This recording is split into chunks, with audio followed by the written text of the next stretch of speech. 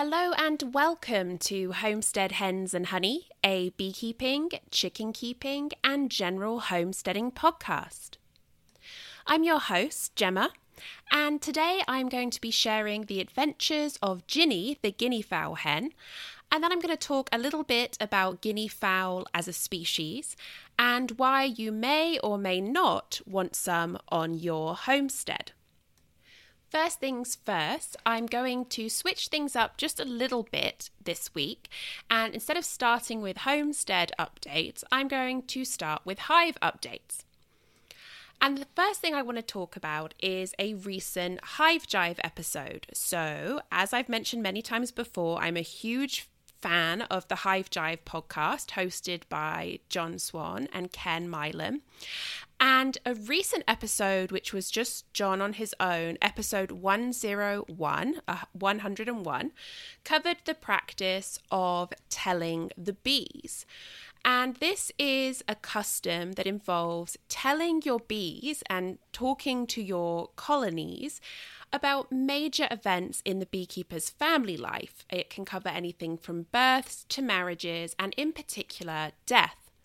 Now, there's a long history of this tradition. It seems to have originated in Europe, particularly the British Isles, but it has been practiced in other countries throughout Europe, and it seems to have spread from there into North America and a few other countries. Now, this episode, John offers a great overview of what I consider to be a beautiful tradition, while also sharing about a recent personal loss. I found it to be incredibly moving, and I recommend that you give it a listen. You can find it wherever you get your podcasts, or I will drop a link to it in the episode description and on my website, and you can just click on that and listen directly there. Once again, that's the Hive Jive, episode 101. Now, as for my hive updates here on the homestead, in my previous episode, I mentioned that I had attempted to mark my only surviving colony's queen, and I made a complete mess of things, and I accidentally ended up with a queen whose wings and abdomen or thorax was entirely covered with white paint. And I was very, very worried that her colony might reject her because sometimes the paint can cover up their pheromones, or that she might just die from that paint. I didn't know what the repercussions would be. Now, I did hang around, obviously, to keep an eye on things and hope that I wouldn't see signs of the girls turning against her, which I did not. But I was very eager to get back in there as soon as I could to make sure that all was well. And I'm extremely relieved to report that she is alive and well. She's laying eggs like a champ, and this colony continues to build up very nicely. I am incredibly grateful that my mistake did not harm not only a beautiful queen, but also my only surviving queen from last year. I have had some drama in the apiary. If you follow me on Instagram, you would have seen that I received a package of bees with a Carniolan queen, and almost all of the bees in the package, I'd say a good 75 to 85% were dead, and the remaining bees appeared to be dying. Now, when I received the package, the queen was alive. The bad news on top of that bad news was that it was quite cold the day that they arrived, and that evening it got even colder. And I was installing them in my top bar hive, which is brand new. So there's no comb in there for them to hold on to. They just have to cluster around the queen cage. Now, I did put some fondant. I kind of smeared it on around the queen cage and on the bar to give them something to eat while they were hanging on. And I had a feeder section of this top bar hive set up, but obviously they wouldn't be able to access that until things warmed up. So I just had to hope that the remaining bees could keep themselves warm enough, keep the queen warm enough overnight, and survive until the next day when the temperatures would rise. Sadly, by the following morning, all the remaining bees were dead, and I thought the queen had died as well, but when I was bringing her inside, she must have warmed up and she started to move around. So, acting quickly, I placed her in my still queenless nucleus colony, gave her 24 hours, and then peeked back in. And when I placed her in the nuke, I really didn't think she was going to make it. I've never seen a queen that weak before, so I assumed that she would die. To my complete surprise and joy, not only was she alive, but they had already eaten through the candy cork to let her out, and they had clearly accepted her. So what killed the package bees? At first, I assumed that they had starved to death, as the syrup can that they are shipped with was completely empty. However, spraying the survivors with syrup didn't seem to help. I did this when it was warm enough to spritz them because I didn't want to chill them anymore. But sadly, of the ones that I spritzed, they really didn't recover. Maybe a handful of them were well enough to fly, but not very far. And what was worse is that I found that the pile of what I assumed were dead bees from the package weren't actually dead. If you brushed them gently, they would start to move, but they couldn't eat and they couldn't fly. Even moving them into the sunshine when we had a nice day made no difference. These bees were basically on the verge of death and they just wouldn't respond at all unless they were poked. It was really, really terrible to see. And I can assume, or I can guess, that it might be end-stage starvation, just their little bodies reaching a point where they just can't eat. They're not strong enough to consume anything. But it also made me wonder if they'd been exposed to some kind of chemical or something harmful, purely because I've seen this weird, disoriented behavior and appearing dead unless you touch them on bees that have been stricken by pesticides. So I'm really not sure exactly what happened here, but I have decided I will not be getting package bees in future, at least not in the way that I did this year. Basically, they come in from the south, they go to the seller inspects them, and then the seller ships them on to me. So 2 times they go through the mail. I'm not going to do that. I had very good luck last year with my Saskatraz package, which is why I foolishly assumed it would be okay this year. What I didn't take into account is the fact that the USPS has been struggling extremely hard through the pandemic and through basically sabotage with getting rid of sorting machines and all kinds of things. I should have realized that it wasn't the best idea. So anyway, I put a claim in through USPS and I have received confirmation that they've received it and they're looking into it, and I'm waiting to hear back. I'm not super optimistic. I know that with any live animal, any kind of shipping carrier is going to try real hard not to reimburse you. But this package was insured by the seller, so I'm hoping that I get at least some amount of what I spent back. Now, as for my Carniolan queen, who survived all this terrible journey and weird death of all her followers, I checked on her after about a week, and I found 2 worrying things inside the nucleus colony where I had placed her. The first was no eggs, and the second were capped queen cells. Now, the bees are still clearly accepting of her. She has a little group of her attendants, but she does not appear to be laying. And it seems as if the colony is prepared to replace her.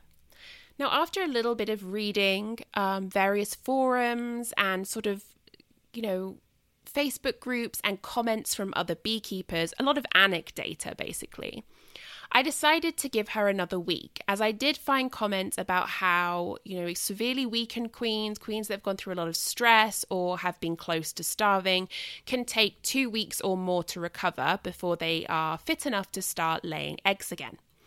So what I decided to do is I removed the frame with the queen cells and I added it to a queenless split that I had made from my primary colony, which I will talk about in just a second. I then gave the nucleus colony another frame of eggs, and I'm going to see what they do. So it's entirely possible that they will pull more queen cells, and if they do, I'm going to let them do whatever it is they have in mind. If the bees end up killing the Carniolan queen and replacing her with a virgin queen that they raised themselves, I'm okay with that. I always feel that the bees know things that I just can't know, and so I'm going to trust their judgment here. But I am sentimental when it comes to queens, so I wanted to give this girl one more shot to succeed, to show me that she can, but if she can't, then I have to let the bees replace her. So the split of my overwinter colony. In my previous episode, I discussed how I pulled frames for a nuke and then kind of second-guessed myself and thought maybe I should have just done a full split. Well, keeping an eye on them, they are building up very, very well. I didn't see any signs that they were in the process of preparing to swarm. My Saskatraz, Ohio queen is laying eggs still. They haven't pulled any swarm cells, but they are making a lot of queen cups, some on the bottom of the frame, some on the middle of the frames. The population is booming. There's a lot of brood in there. They're bringing in a little bit of nectar. They have lots of pollen. They're basically looking really, really good. So what I decided to do was a split. And as a reminder for anyone or anyone who's never heard the term before, it's exactly what it sounds like. You split a big, healthy colony in two. Now, the important part when you're doing a split, in my opinion, is to make sure that the part of the colony, the box that you move to a new location, is the one that has the existing queen in it. That then mimics a swarm where the mother queen leaves with 50+% of the colony, as we learned in all of the Thomas Seeley books that I've recently been covering. And then the remaining half of the colony is in the original position, so the foragers will come home to that colony. After a few days, the queen's pheromone will have vanished from the colony, but there's still brood pheromone, so they stay there and they will start raising new queens. Now, what I did with the part of the colony that is now queenless is I gave them the queen cells from the nuke. I spritzed a couple of frames with a sugar syrup, and I also smoked a little bit. I'm basically trying to cover up the chances of them detecting kind of the nuke colony's queen's pheromones and maybe reacting aggressively to any bees left on that frame. Now, the chances are that they might just tear those queen cells down that I gave them, or they might say, in their little bee brains, let's see what happens. So I'm going to just give them some time. There were 2 capped queen cells and 1 uncapped that I left for them. So we're going to have to see what happens. Now, I was able to track down another package of bees despite the lateness of the season. It's just a package of Italian bees from Georgia that I picked up in Medina, which is about a 30-minute drive away. The queen's a little small, but that doesn't necessarily mean anything bad. Yes, there have been studies that say that really big queens with those like huge booties tend to be more productive, but let's see. Once again, the weather did not cooperate. I brought the package home during a nice day. I got them into the new top bar hive again, but by the following morning, it was in the 30s and snowing and sleeting. So I ran out, wrapped the hive as best as I could because it's a top bar hive. So the wraps that I have are designed for Langstroths, but I had something that would work. And I basically just had to hope that they could get through the cold temperatures. It also absolutely bucketed it down that day, so there's no chance that they would be leaving the cluster anyway. But I was worried with the cold and the wet and the fact that they have no comb to hold on to, they have no fondant that they can cling to and eat. I was worried that they would perish. Thankfully, however, they seem to have survived. The majority of them seem to have survived. They basically clustered around the queen cage. So when I checked on them, I gave them a little spritz with some sugar syrup. I actually harvested some comb from my primary colony and kind of smushed it onto some of the top bars, and then kind of sprayed that with sugar syrup. And then the bees were happily eating that when I was closing things up. And with the warmer temperatures that we're having during the day, they will be able to smell and then move towards the food that I've left for them. It's too cold at night to put a liquid feeder in any of the hives. We're still having night temperatures consistently under 45 degrees Fahrenheit. So they have a winter patty in there. They have some fondant that I made that's literally just sugar and syrup. And I also spritzed a little bit of pollen in there so they have everything they need. And I've left the wrap on the hive just to give them a little extra insulation while our weather is chilly in the evenings and not super warm during the day. In other bee news, I've been in touch with my mentee who managed to get her very challenging colony through this hard winter. She had a very rough first year with queenlessness, a laying worker, bees that didn't seem to want to draw comb, and then the high mite count that most of us had in the fall, and then this really awful winter that we just got through. So I'm super impressed by her skills and her commitment. She's done a really fabulous job. Thankfully, the colony was building itself up so well in the spring that she recently split it, and she's anxiously watching the queenless colony because she's a little concerned that there's so many bees in there that they might time the emerging queen so that the virgins can swarm. Now, it's possible, and we discussed a couple of options that she might try, such as making a nucleus colony with some of the queen cells, choosing to just keep maybe 2 or 3 of the biggest queen cells, things like that. But the weather's been such a huge impediment for actually getting into any hive and working lately that she's just sort of watching and waiting. But still, I'm super proud of what she's doing, and beekeeping is very, very hard work, and she's definitely committed to doing it. So it's nice to see that she is succeeding. Overall, I feel like here in this area, we're off to a really rough start. We had that beautiful period of time where it was 80 degrees in the morning, and I think 80 degrees during the day and 50 to 60 at night, and I think we all got a little ahead of ourselves and assumed that we were going to have an early start to spring, but it hasn't really been that way. It was a nice period, but it quickly reverted to snow and rain, and so a lot of us are having a trickier time. I'm also down to my last box of honey jars that I filled last year. So I'm very anxious about making sure my colonies are big enough and healthy enough for me to harvest some honey, because I'm going to be absolutely crushed if I have to go and buy local honey elsewhere. So we shall see.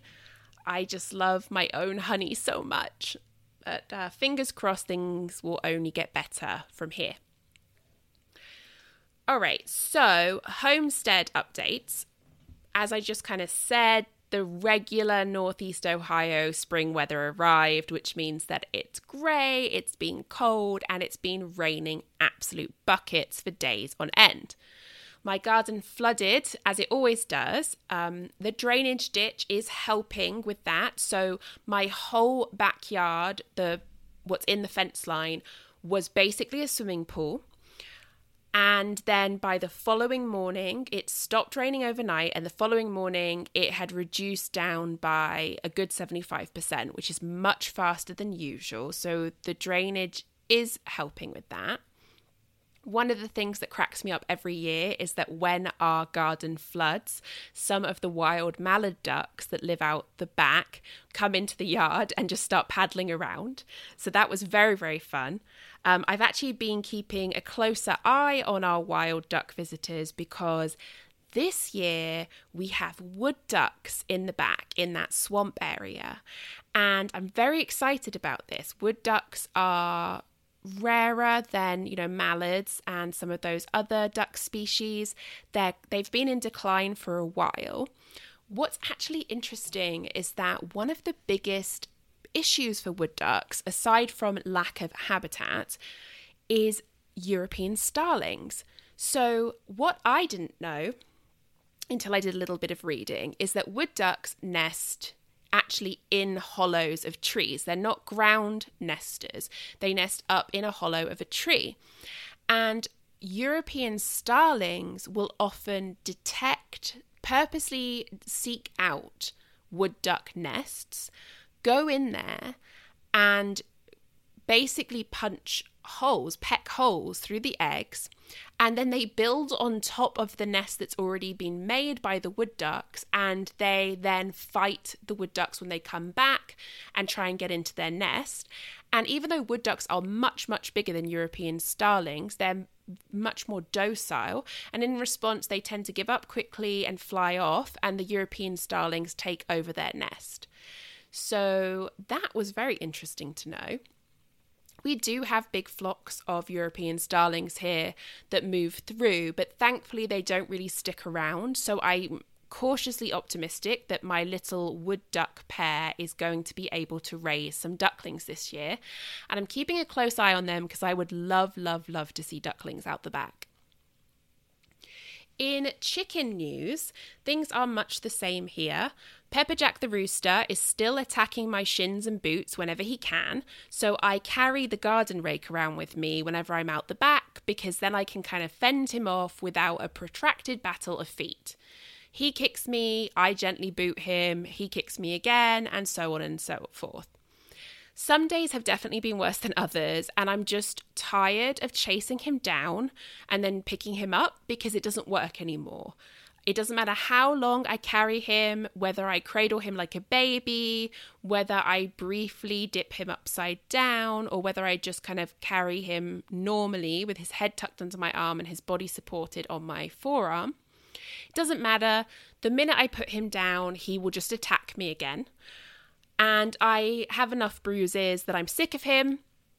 Today, when I was out there doing some cleaning of the special needs coop, I had to keep a careful eye on him, and I turned my back for too long and he went after me, and so he ended up locked in the coop until I could finish what I was doing.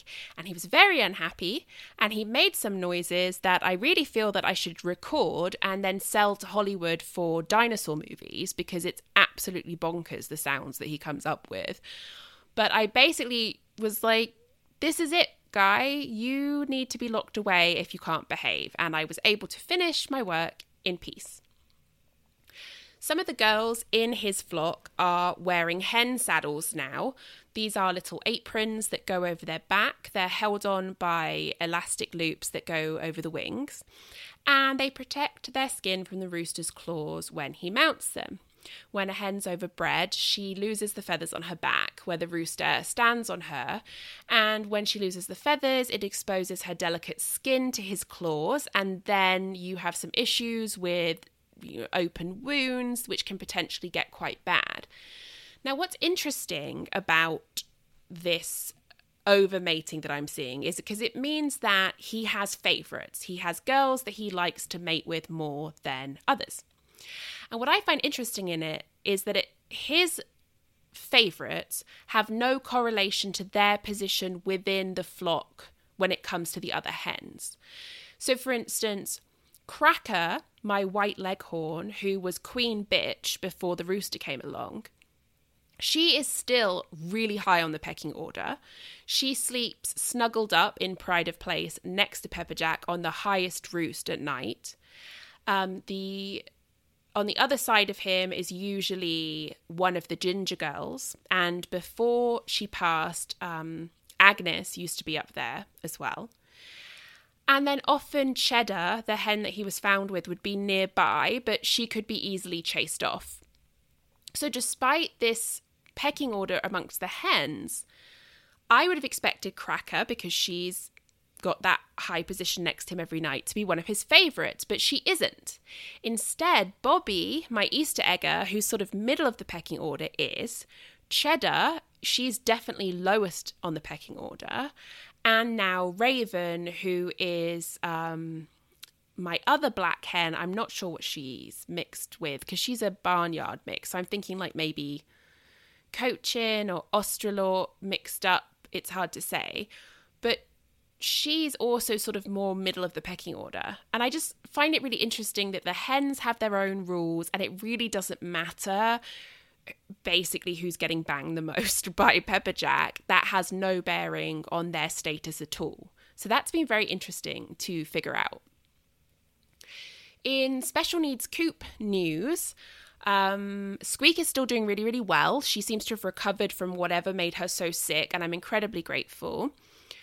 Agatha, I decided to take her off her pain meds. So I was giving them to her mostly out of habit, and I wanted to see if she still really needed them. And so far, so good. So it seems like late spring through summer is really the only time where she doesn't need the pain meds. In the fall, when she's molting, she definitely needs them. Winter is hard on her because she has arthritic joints. And then early spring, when her reproductive tract is trying to come back online, that also seems to be a period of pain for her. But right now, she seems to be quite comfortable without that additional support. So I'm going to keep this going. But of course, I'm keeping a super close eye on her.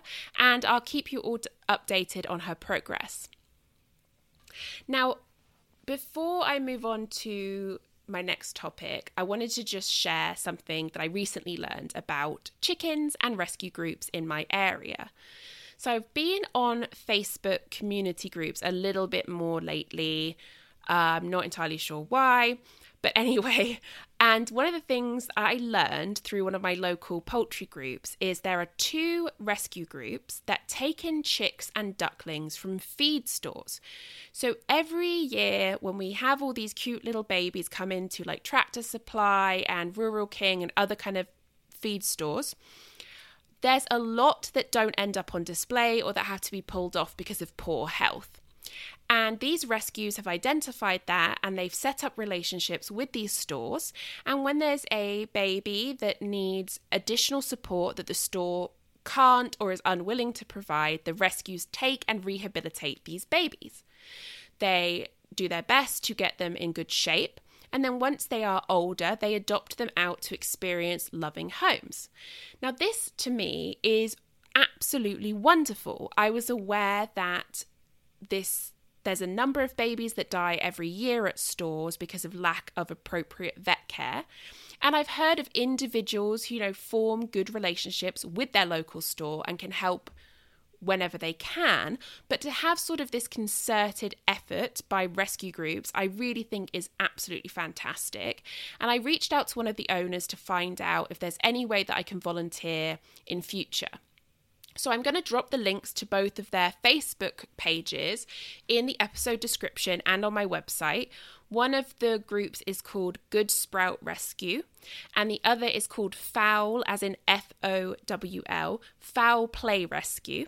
And of course, these are local to me, so they're in Northeast Ohio.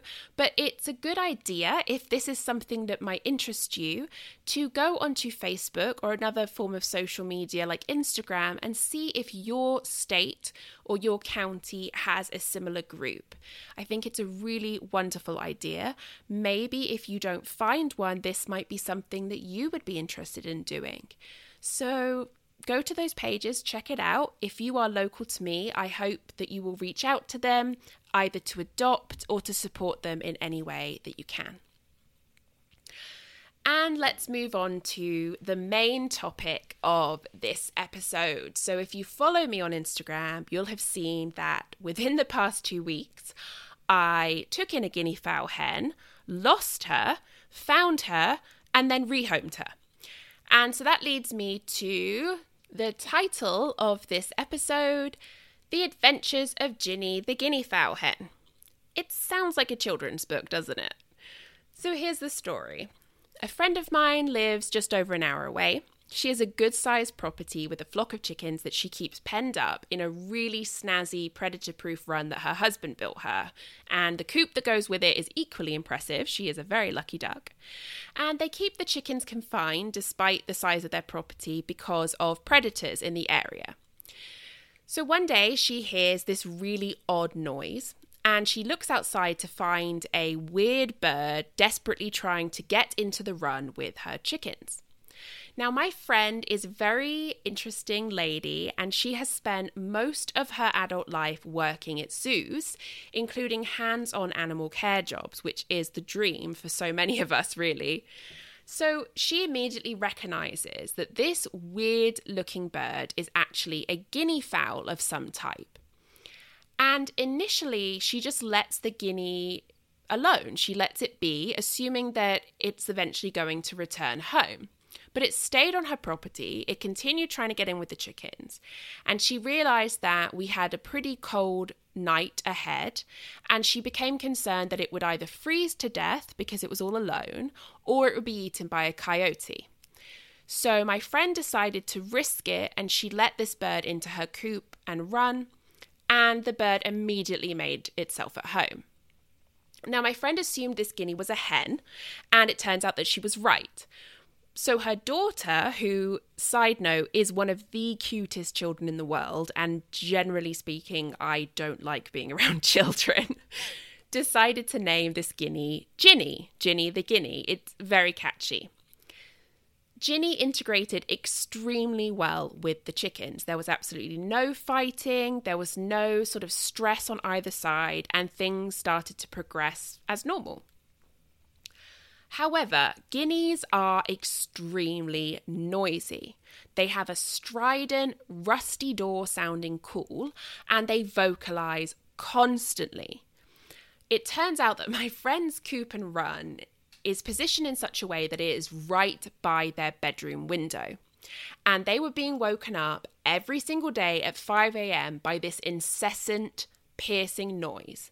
It would continue throughout the day, and then when they were curling up into bed at night, it was also going. So after about a week of this, my friend's husband was the first to break, and he asked her to rehome Ginny. And my friend was absolutely ready to agree at that point because she couldn't stand the sound either. Now, when my friend asked me if I wanted Ginny, I told her up front that I would give her a shot, but I might end up rehoming her if it didn't work out, because I knew that guineas are infamous for their very loud vocalizations. And my friend, being my friend, was completely upfront about the fact that they were rehoming her because they couldn't bear the noise anymore. So one Friday, I excitedly made the hour and a bit drive out to collect my very first guinea fowl hen. And it was actually a really nice, straightforward drive that ended in this beautiful rural and wooded area. But I didn't really get to enjoy it because it was absolutely bucketing it down the whole drive there and back, actually. I literally got 5 minutes away from my house, drove right into the storm, and it continued up until I pulled into my friend's driveway when the rain eased off to a drizzle. So we were only a little damp by the time that we caught Ginny and loaded her into the crate in my car. After hanging out for a little bit and having a chat about Ginny and anything I might know, I stopped for coffee at this incredibly adorable small village, and then we headed out to the homestead. So back home, what I decided to do was I was going to put Ginny in the predator-proof chicken run of the big flock, but I wasn't going to allow the chickens access to it. I put a covered roost area in there so that she would be secure and she would feel enclosed at night. And the chickens were given access to their coop during the day. The coop has one of those double door designs, like a stable door, and so I would open the lower door to let them out. I would prop it open during the day, and they could free range until it was bedtime. Now, after a few days of this, where every bird had had the chance to kind of get a good look at each other through the run, I would let 2 to 3 of the hens into the run with Ginny during the day, and then I would watch to see how things went. Now, what was interesting to me was that the chickens were much more upset about Ginny than she was. Ginny immediately accepted the chickens as part of her new flock. She had arrived at my friend's house and tried to get into the run, as I said, and then she'd lived really peacefully with them until I picked her up. So I had anticipated that it would be a smooth transition, and largely it was. Ginny really, really wanted to be with them, and she would call incessantly if the flock went out of her sight from where she was confined in the run. Even when she had a few chickens to hang out with, she really, really wanted the whole flock to be visible to her at the same time. And so I saw this as a sign that Ginny was bonding to my chickens. And so after a few days of living with a couple of hens in the run during the day but being alone at night, I let Ginny have access to the coop at night and found her roosting with them in the morning. Everyone seemed to be quite content, and so I decided that it would be the day that I would let her roam with the flock on the property. Big mistake. But before I get into Ginny's runaway adventure, I want to tell you a little bit about guinea fowl calls. So the hens make a very distinctive rusty daw call that some people say sounds a bit like buckwheat or buckwheat, while others say it's more like a come back, and I feel like it's the come back sound. I have a YouTube video here. I don't know if my microphone's going to pick up the sound, but let's see what happens.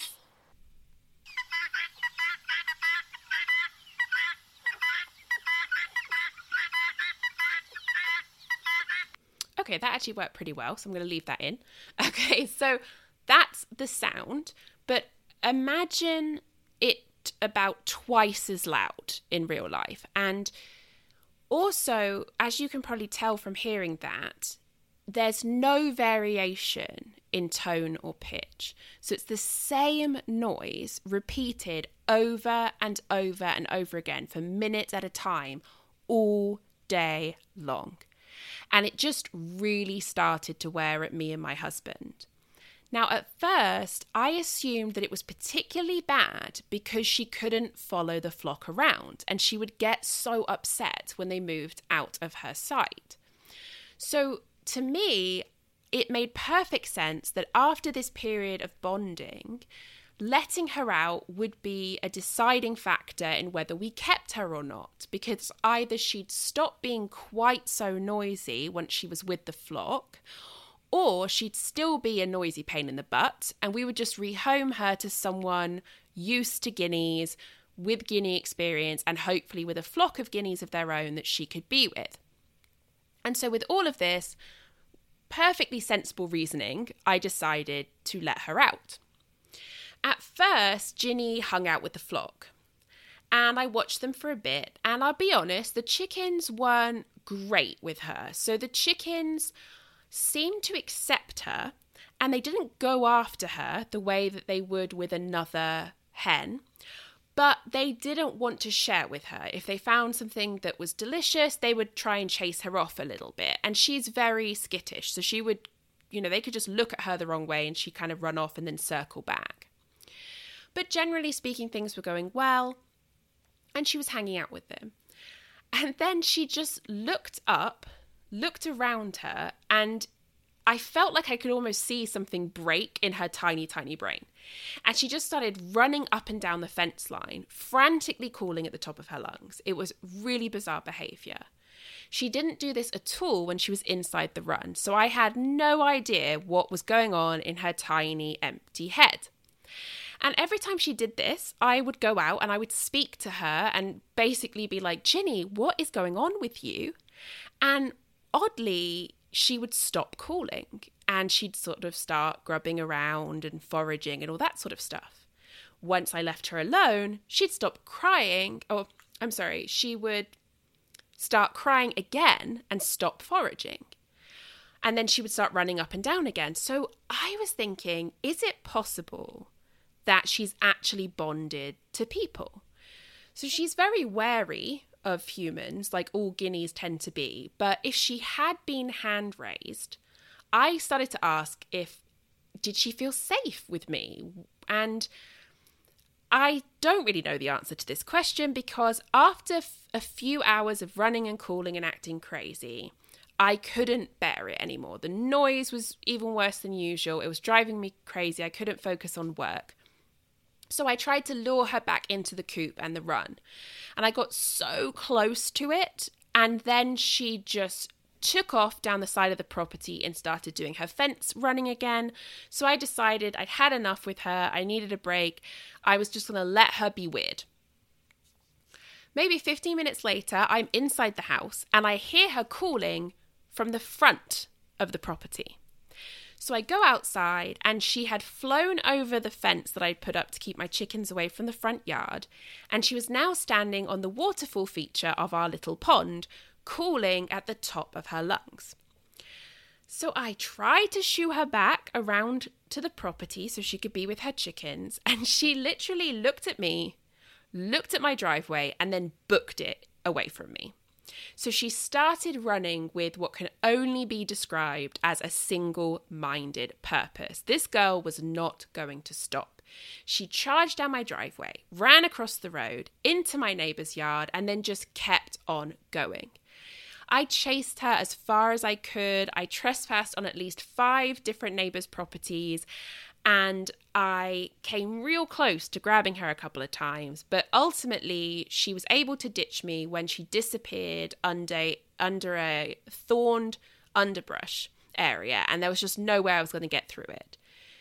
Ginny was gone, and I was guinealess once again. Now, full confession here, I had decided to rehome her before she ran away. And I think that made me feel especially guilty once she ran off. I said that letting her out would be the deciding factor, and with her crazy behaviour of running up and down the fence and being even louder than usual, I just decided that guineas were not for me, and I had started the process of finding her a really good home. So the fact that she ran off right as I'm having these thoughts made me feel like somehow she knew she was unwanted and she was off to find greener pastures. And to be completely honest, I felt sick thinking of how I was going to have to tell my friend that I'd lost Ginny. And even worse than this, she would then tell her adorable, big-hearted daughter that I had lost her beloved Ginny the guinea. Clearly, I was some kind of guinea-hating monster. But in all seriousness, I did genuinely feel kind of sick about it.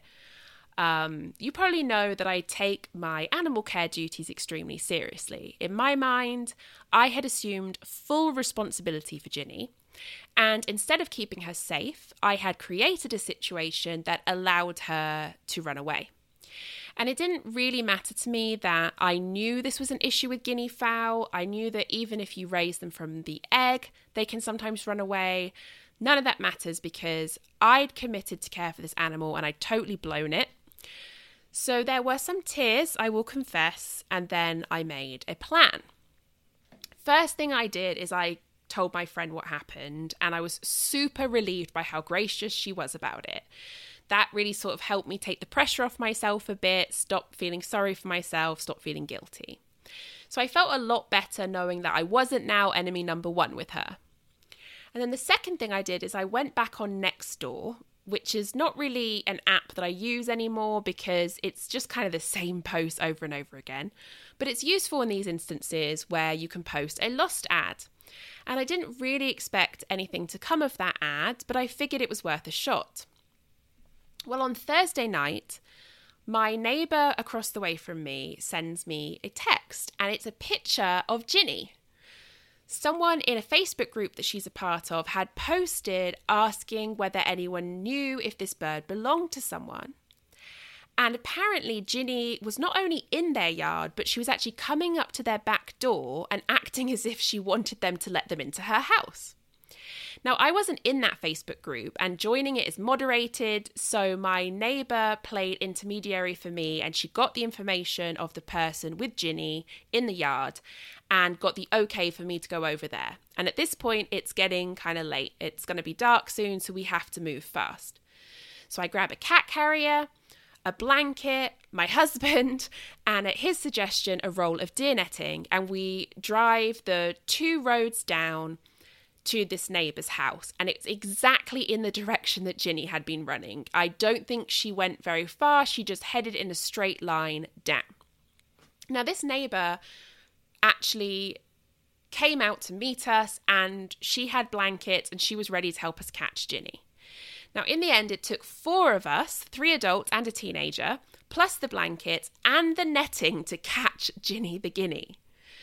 Guineas are fast and they're agile, so chasing her down really wasn't an option, although my husband did try super hard and completely wiped out in the mud at one point doing this. I honestly think he was having some of the most fun that he's had in years. So what we had to do is we had to pen her in using the netting and the blankets and ultimately kind of throw the net over her. And my husband was the one who made the final dive and capture. We'd made other attempts and she kept on getting loose. He managed to just grab her. But we had a problem. Ginny was not exactly tangled, but ensconced in the netting in such a way that we couldn't extract her without risking her getting away from us. And since she wasn't being held in a restricted position or an unhealthy position, we decided to just put her with the netting into the carrier. And because there was so much netting, we basically were carrying the cat carrier with Ginny shoved inside and then a big long trail of netting hanging out like the train of a wedding dress. It was absolutely ridiculous. So there we are, out of breath, covered in mud, and awkwardly carrying this cat carrier and giant spill of netting out of this neighbour's yard and into the car. On my way out of this situation, I thanked the neighbour profusely, and I promised her a jar of honey for all her help, and I was very happy to be able to drop her off the next day. But back to Ginny. So we make this short ride home in the car with my husband kind of awkwardly holding the carrier and the netting spilling everywhere around him. And we carried all of this mess through the garden into the chicken run, and only when the door was firmly closed behind us did we let Ginny out and untangle her from all this netting. Now, she was completely unharmed, but extremely mad. It was also pitch black at this point, so all we had was the light on my cell phone to check her over and make sure that she definitely was moving okay, there was no sign of injury, everything was good, and it was. So we troop back into the house, we come in through the back door, and the first thing we do is we throw off our muddy clothes. We are covered in mud. My husband got the worst of it. He's a biologist, and he has spent a good chunk of his career in the field racing after animals. And I think when faced with this very good little escape artist, that he just had to go full tilt after her and face that epic slide in the mud. So he was coated head to toe in mud. Now, he was so coated in mud that when I got in the car the next day, I found the passenger seat, the inner door, and the middle console covered in streaks of mud that had to be wiped down and cleaned up. So we're home, it's nighttime, we've stripped off all the mud, and I realised something. My washing machine is broken. It'd been broken for a little while and we had yet to call the repairman. So now I have this huge pile of muddy clothes and I just said, screw it. So I threw it all in the laundry room where I didn't have to think about it, and I just told myself that I would call the repairman in the morning. So we finally have demudded ourselves, we're in clean clothes, and I immediately reach out to a lady who I'd previously discussed giving Ginny to. She has experience with guineas, and she's actually currently raising a baby whose mother had been predated suddenly during one night. And this baby has really imprinted on her to the point where it follows her everywhere. It hates to be away from her. So we were sort of hoping that Ginny might be able to act as a foster mother. She also has a male guinea who would definitely benefit from a companion, so it seemed like this would be a really good fit. And we made plans to meet the following day because I was done with Ginny the Guinea, and I needed her to be away from me so that I would no longer be stressed. So ultimately, that's how I ended up going straight from my second COVID vaccine, yay, immunity, to a Walmart parking lot, to hand over Ginny the Guinea to her new person. That afternoon, I was sent a photo of Ginny with the baby, and I was told that the introduction was going extremely well. So let's all cross our fingers and toes and hope that Ginny finds this home worthy of her and she doesn't run off at the first possible opportunity.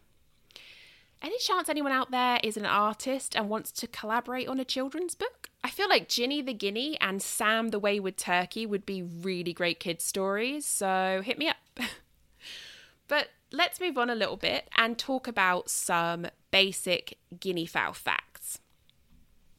Guineas are native to Africa, but they're kept worldwide on farms and homesteads with growing popularity, in a large part due to their absolutely voracious appetite for ticks and other insect pests that can plague our gardens and homes. As a member of the order Galliformes, they can mate with chickens, but their offspring are sterile. And there's actually a number of different types of guinea fowl, with 3 being the most commonly seen in captivity. The helmeted guinea fowl is probably by far the most common, and that's what Ginny is. The crested guinea fowl, and the very vibrantly coloured vulturine guinea fowl, which is my personal favourite purely based on how absolutely awesome it looks. And I'll put a picture on the blog. Guineas are voracious eaters, as I said, and excellent foragers, and they do not do well with confinement. They need to roam, and in part this is because their primary diet consists of insects, grubs, seeds, and vegetation, but they will willingly eat snakes, frogs, smaller birds, I'm going to guess, basically anything they can get their little mouths around. Oh, mice, baby rats, all that kind of stuff. They will eat anything. In captivity, they'll also graze on chicken feed, particularly if the protein levels are between 16 and 18%. And they do like chicken scratch, grain, and treats like oats, dried mealworms, or grubblies, which are black soldier fly larvae. Guinea fowl are monogamous, with pairs mating for life, although polygamous groups of one male to multiple females is seen in captivity, especially with the common helmeted guinea. But you can keep pairs of guineas together in a flock, and the males seem to do okay as long as they have their own hen. Guineas are ground nesters. Although, having said that, many owners will report them roosting in trees or even on top of buildings. I was reading a blog where her guineas like to sleep literally on top of their house. Now, these striking birds look kind of like a partridge, but with featherless heads and necks.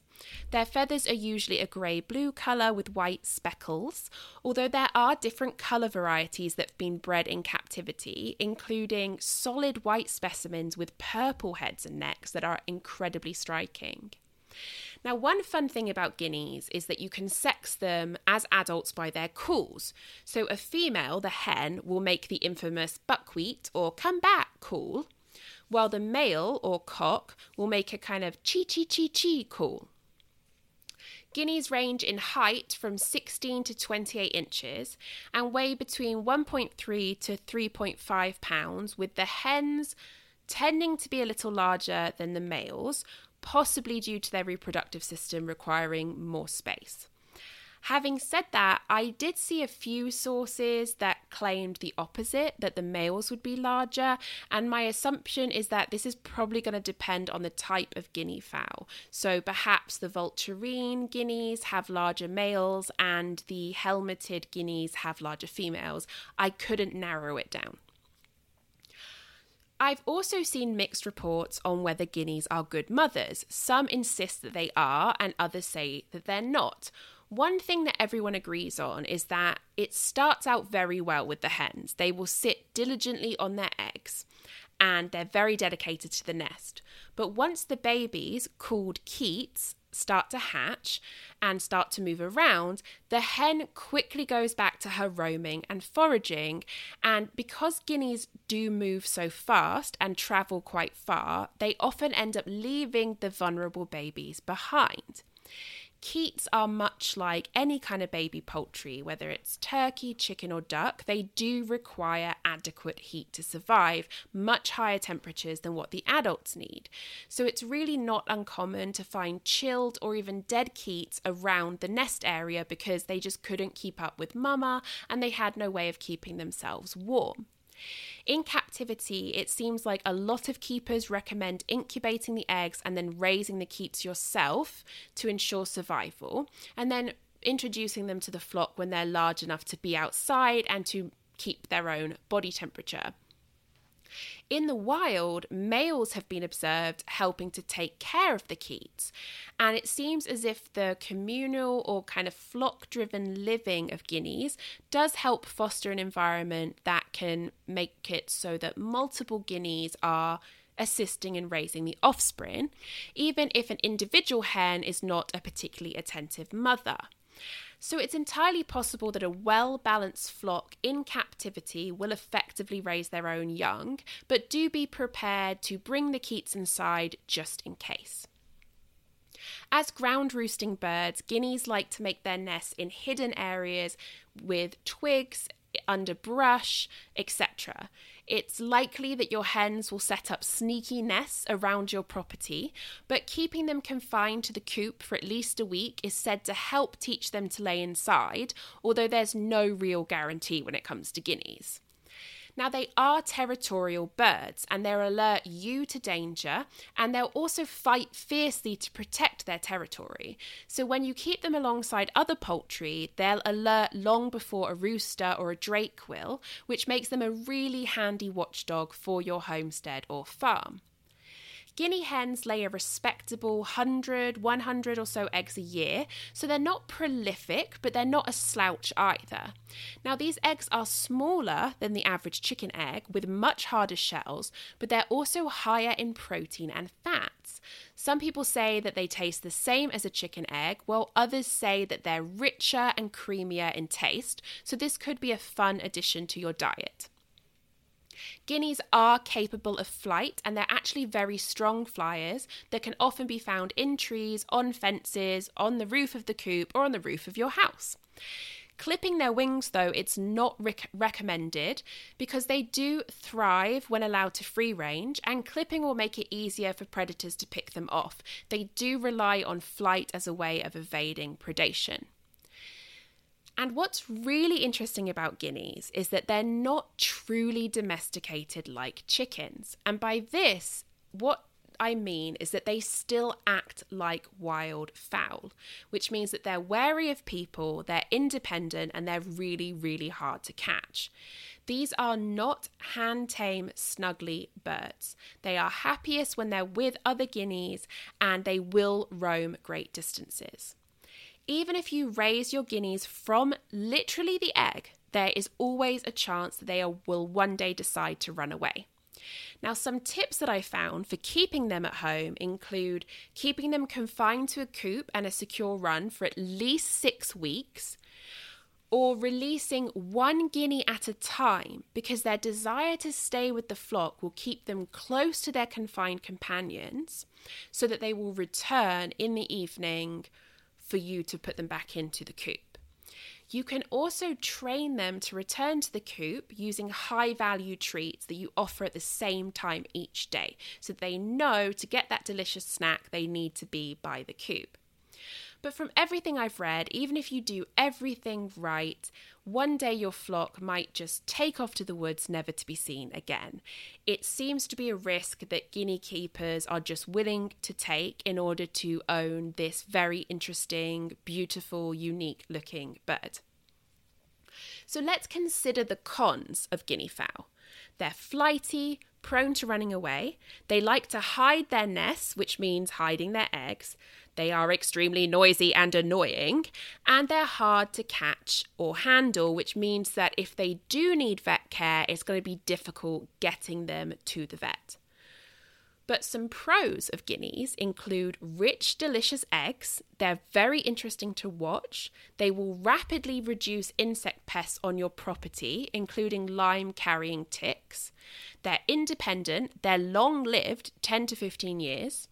And they're not prone to disease or illness, especially when compared to our poor chickens that literally have something called sudden death syndrome. And they can also double as a source of lean meat. After my experience with Ginny the guinea, I am firmly in the no thank you camp when it comes to guinea fowl. But even after hearing about my trials with this species, maybe this is something that is actually catching your interest. If it is, I do really recommend looking into guinea fowl. I think with a large enough property, so they're far enough away from your house that you can't hear them as easily, and the right kind of setup, I do think these could be an extremely rewarding bird to keep. And if anyone listening has guineas and wants to share their experience, please drop me a comment, send me an email. I'd love to hear from you. I know there are people out there who love this bird. Every single season, I see people in my local community asking about Keats or asking about additional hens. So there are clearly guinea fowl lovers out there. I just don't think I'm ever going to be one. And that's it for this episode. I hope you enjoyed my ramblings about Ginny's adventures.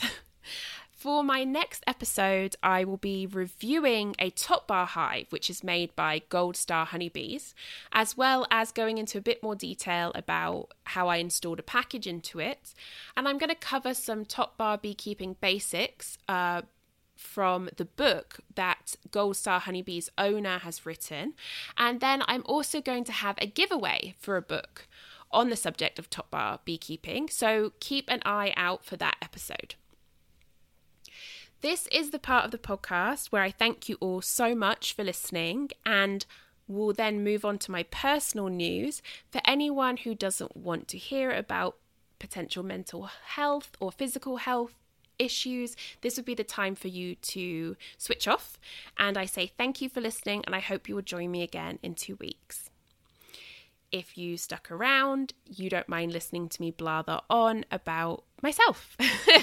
So my really big news is that I got my second COVID vaccine. Yay!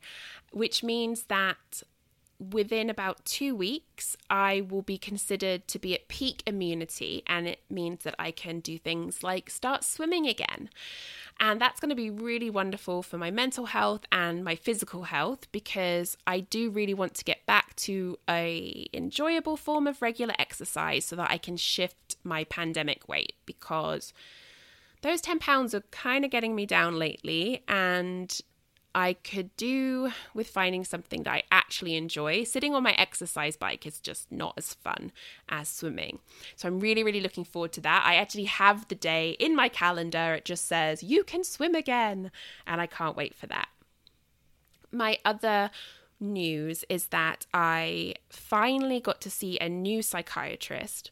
And, you know, your first appointment with a psychiatrist is always interesting, because if you're anything like me, you basically have to try and sum up a lifetime of history in an hour, which isn't possible. But we covered the basics, and my biggest concern that I wanted a new opinion on was that I have been on a lot of antidepressants in my life, and they tend to work really well for 1 to 2, sometimes 3 years. And then I will start getting side effects that outweigh the benefits, or they just seem to stop working, and I start getting more depressive episodes and having a much harder time.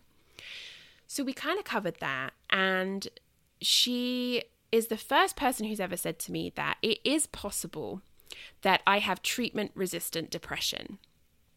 However, what she thinks is that I possibly have a secondary condition that isn't being addressed. And with a little extra help in that area, I might find that my antidepressants are more effective. So some things we talked about were either a mood stabilizer or an anti-anxiety. And we both agreed that an anti-anxiety medication would probably be the best bet. So I know I have anxiety. It used to be really bad. And I think because it hasn't been so bad in a while, I don't really think about it as needing to be addressed. But lately it has been worse. One thing I can say is that for the last few years, I've always felt that time is sort of breathing down my neck. I never have enough time. And it doesn't matter that I set my own schedule. It doesn't matter that I'm not really beholden to anyone but myself. I can't sit still. I'm always having to do things, and I feel like I'm never getting enough done, and I'm constantly under stress about it. It's classic anxiety. And as a result, we decided to put me on a daily anti-anxiety medication. So I've been on that for about a week. And I will say that I do think it's working because my brain doesn't feel as busy. So I'm not constantly thinking about everything that has to be done, every possible situation, every possible outcome. I'm not really thinking about that as much. But I will say right now I'm not feeling super positive because I know I'm in the adjustment phase. So we're giving it a month, and then I will talk to her about my experience and we'll decide what to do from there, like whether to change the dosage or go to a different one or get rid of it altogether or whatever. But where I am right now after just a week in is I'm realizing that my anxiety is what motivates me to get a lot of things done. And now that I don't have this sense of doom or this sense of you have to do it or else, I'm really struggling to motivate myself. So it's almost like I'm feeling that lack of motivation that comes with depression really keenly. And so I think I'm trying to adjust to what life is like without that feeling. And I thought it would be overwhelmingly positive, but instead I'm finding this downside of I can't use fear to motivate myself anymore, and I have to find that motivation in other ways. And today in particular, that has really been a struggle. But I'm going to stick this out. I'm going to see what happens, and fingers crossed, I'm going to find a balance that I have been missing in my life. So that's where I am. Has anyone out there had experience doing something like this, like a daily anti-anxiety on top of an antidepressant? If you have and you want to share, hit me up. You can email me. You can comment on Instagram or on Facebook. You can send me a private message, whatever. But I would like to hear from you if you're willing to share. Obviously, it's totally okay if you don't want to. Not everyone just natters on a podcast. So yeah, that's where I am. Fingers crossed things will get better. We'll just have to see. So that's it. I hope you will join me again in 2 weeks. I hope you are taking care of yourselves. I hope most of you have been vaccinated, have got it scheduled, that you're looking forward to immunity and getting to go to the gym again and traveling and maybe seeing family members that you haven't been able to see. That would be really, really nice. I do admit that I am looking forward to the holidays this year because hopefully we're not all going to be social distancing like we've had to. So that is definitely something to look forward to. And yeah, just keep wearing your mask, keep washing your hands, just be safe out there and take care of yourself. It's so important. So until next time, hug your hens and then wash your hands. Thank you so much for listening. I will be back in 2 weeks. Bye-bye.